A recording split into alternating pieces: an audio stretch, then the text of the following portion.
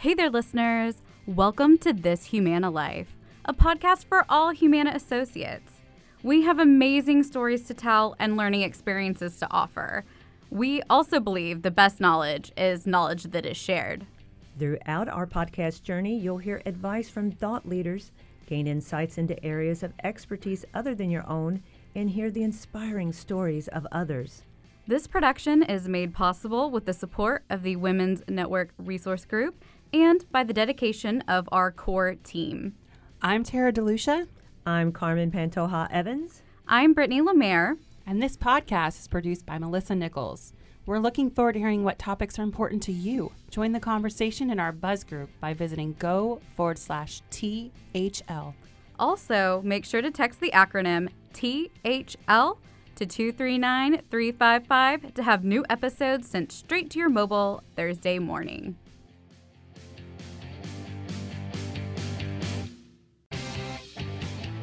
Thank you so much, Tracy, for joining us in the studio today. We have Carmen, Tara, and myself, and we also have the wonderful Tracy Goodwin with us today. So could you kind of start us off by introducing yourself and what area you are from? Certainly. My name's Tracy Goodwin, as you said. I am from the Office of Inclusion and Diversity, primarily responsible for managing the network resource groups, of which you three lovely ladies are leaders in the women's. So we'll give them a special plug.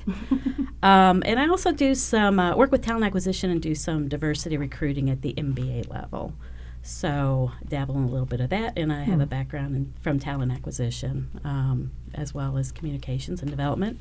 Been in HR since I've been at Humana for the last 20 years. So 20 years. Wow.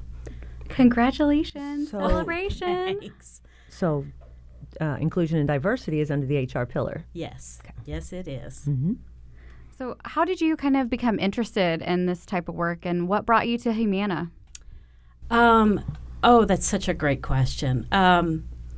It's a real personal question, and I'm okay sharing this answer, but it's one I haven't thought about for a while. So I came from the food industry. I had already worked at Kentucky Fried Chicken Corp. That's what it was called before Yum Brands. You could actually say fried, Kentucky Fried Chicken. Mm-hmm. And then I moved on to Papa John's corporate. I wanted a different culture. I wanted to spread my wings, and I was very closeted, at my previous employer. So I decided I was going to take a leap of faith. I was going to find a new job, and made a deal with myself that the next job that I got, I would not be in the closet. Because if you haven't figured it out yet, I am gay. So when I came to Humana, the very first person I worked for was extremely conservative, and I knew I couldn't do it. I couldn't come out yet, but it was weighing heavy on me. So several years in, there was a small group of us who we decided we needed to start an NRG ourselves. And this is going to be one of those stories that I can't tell enough of, that I love to tell, because when we put together our business case for an LGBT NRG, presented it to the leadership. This was a long time ago, and they said the company's not quite there yet. Wow. Not there. Let's stay connected. So we went underground and called ourselves the Velvet Mafia. Oh, I love until it. They let us come out, and then lo and behold, Pride was created shortly after Impact and Unidos, and we've come a long way since then. So and it's good to not have that feeling like you can't bring your whole self to work. So, and I have since gotten married. I've got a wife, I've got a stepson, 4 dogs, a Papillon I would love to give away if anyone's interested. So I just thought I'd put that plug in there, too. So that's it. So that's incredibly powerful. What kept you here when you were told no? Versus saying that this isn't the right fit for me because I need to be who I am. I think it was having that small cohort group. I think we just felt very determined. And also, aside from that, when I started Humana, the stock was at $4 a share. And I just thought, oh my gosh, what kind of decision have I made? But obviously we're doing much better. It's been a lot of fun seeing this company go through so many transitions, not just on the business side, but with the culture, how far we've come with, associates being able to bring their whole selves to work. So it's always been a passion of mine to stay in the space. And, once again, Humana's reinventing itself. And it's just, I feel like I'm at a new company like every 5-6 years. So, yeah, it's been great. Well, thank you for sharing your story. Beautiful story. Yeah. Thanks, Carmen. Do you feel like Humana's there? No. No. I think we're getting closer. I don't know that companies ever really get there. I mean, you have to think of, other than the company itself, you have to look at what's going on outside of the company. Maybe there's some social strife. There's socioeconomic issues. So that is something that is just always going to be changing, and we always have to pay attention to it. So I feel like it's a great place to work. I think we have a lot of work yet to do, and we'll continue to have a lot of work to do. So, yeah. It's great to have the NRGs, though, helping. So we hear this word, it's a big buzzword in the IND space called intersectionality. Mm-hmm. Can you kind of give us your own personal definition of what that means? Yeah. It's a great word that's been brought up quite a bit. It's not a new word. It's been around for over 20 years, but now it's coming up more because we've got our network resource groups. We've got the women's. We've got the Pride. We've got Access Disability. And they're wonderful, but we are complex human beings. So, I'm not just a woman. I am a gay woman with a special needs son. So, that is what intersectionality is all about. And the more complex we are, and the more we discover this, I'm seeing our NRGs come together a lot more. It's been great, too, because, everyone wants to take care of whatever their demographic is, but they're also realizing their demographics cross over quite a bit. Mm-hmm. That's intersectionality. So, yeah, it's a great thing to see, and I love seeing you all work together more closely. Yeah, I think you're right. In the past, at least year or two, that intersectionality is showing itself more and more. Because if we're going to bring our whole selves to work and we truly are passionate about the whole inclusion and diversity concept, you have to recognize that we are multifaceted, right, and that we actually identify with a lot of the NRGs, if not all of them, in some capacity, whether it's directly or family or friends. So I do feel like we've come a long way since I've even been involved, and it feels awesome. Yeah. It does. I agree. And I think intersectionality is a fancy word for being unique and special. And we all are. We all are. Yeah. All special. Is there an NRG we still need? Oh, my goodness. I'm still trying to get the last two off the ground. So you don't want to advertise anyone? Just, no. You know what? I would say if we needed another one, it would probably be for work at home. Very it's good. A huge population that we need to pay more attention to. I know you all have done a great job of it. But, I think 45% of our workforce is work at home now. So that's the one, that if I had to rally for one, it might be that one. So. It's good.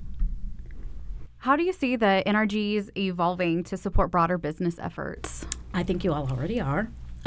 So I want to put that plug in there also. You all know we're going through kind of a campaign right now to I don't want to say business resource groups because you guys are already helping the business quite a bit, and if we were to put some dollar signs behind retention and engagement and recruiting, that's pretty good lift for the business from the NRGs because they do that.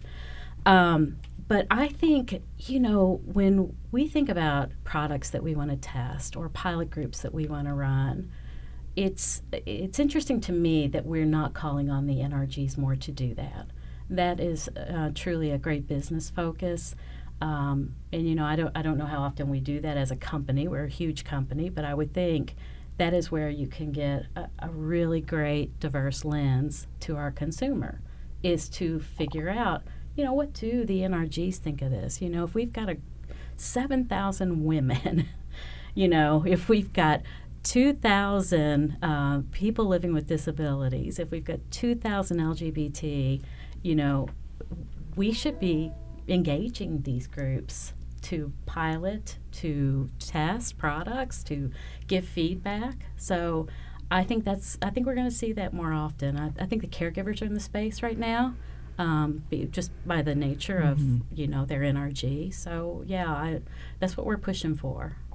So we'll see what happens there. Tell me about Real Talk. Tell us about those sessions. Yeah. So first I'll tell you that the site that you can learn more is go/realtalk.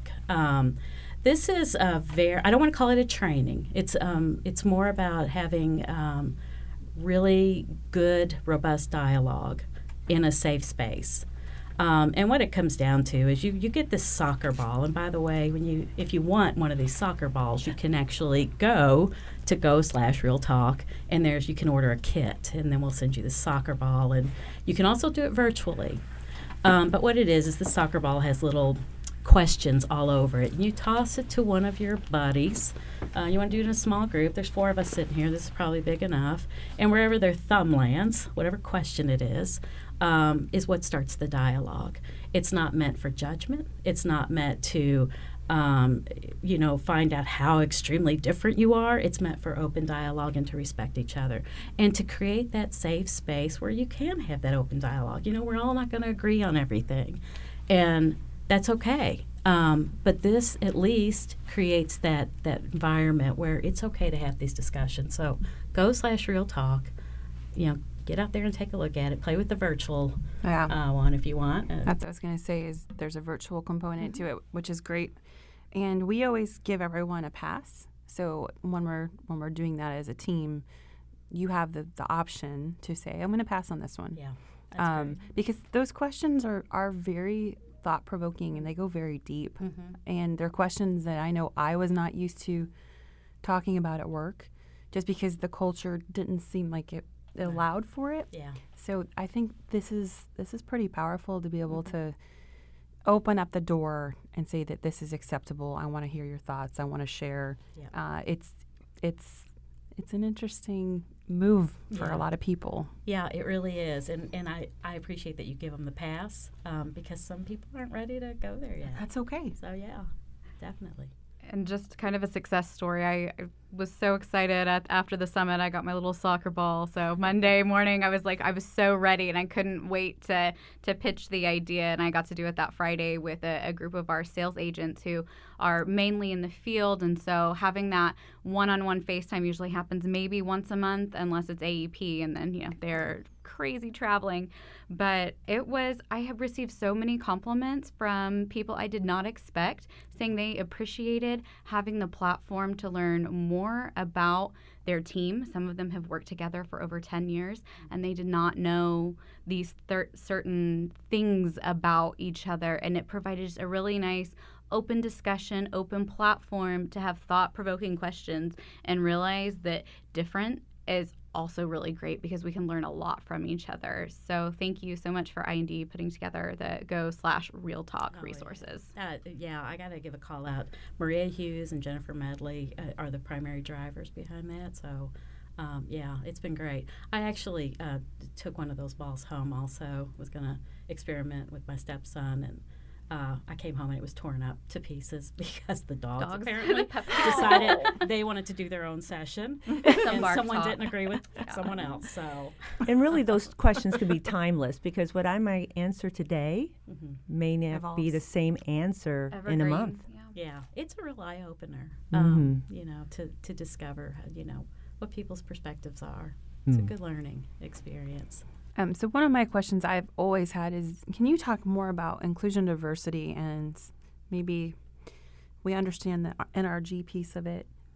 What other sections kind of fill up into inclusion and diversity? Yeah, great question, because I do think when people think of us, they primarily think of NRGs. And it's a big piece of our strategy and what we do. But there are other things that we do. So, I'm looking at this sheet. Thank you, Brittany, for my cheat sheet. I don't care if the audience knows that, because I need these sometimes. We all have cheat sheets. This is how I made it through college, with cheat sheets. So, yeah. So when I look at things like, we have made Diversity Inc.'s top 50. We did that last year. We've been on the Human Rights Campaign Equality Index, Corporate Equality Index. We've gotten 100 for the last few years. We just got into the disability, Diversity Inc.'s disability, top 20, top 50. And ASER, which is Hispanic Association for Corporate Responsibility. We're getting these awards, but I got to tell you, it has been hard. For example, we have always been, we've gotten honorary. We've got an honorary call out from Diversity Inc., which means we haven't been able to break into that top 50. So to break into the top 50, there are very high standards. And so we have to push people to meet those high standards. Things like supplier diversity, development, mentoring. We have to, we own the mentoring piece. And that was something, as you all know, because you put mentoring on the map. But it wasn't really formalized until a few years ago. So it had been, and then it fell off, and now it's back. So when you have to look at those things and put those pieces in place to get this recognition, that's what else we do. The Corporate Equality Index for the Human Rights Campaign, we started out at 45.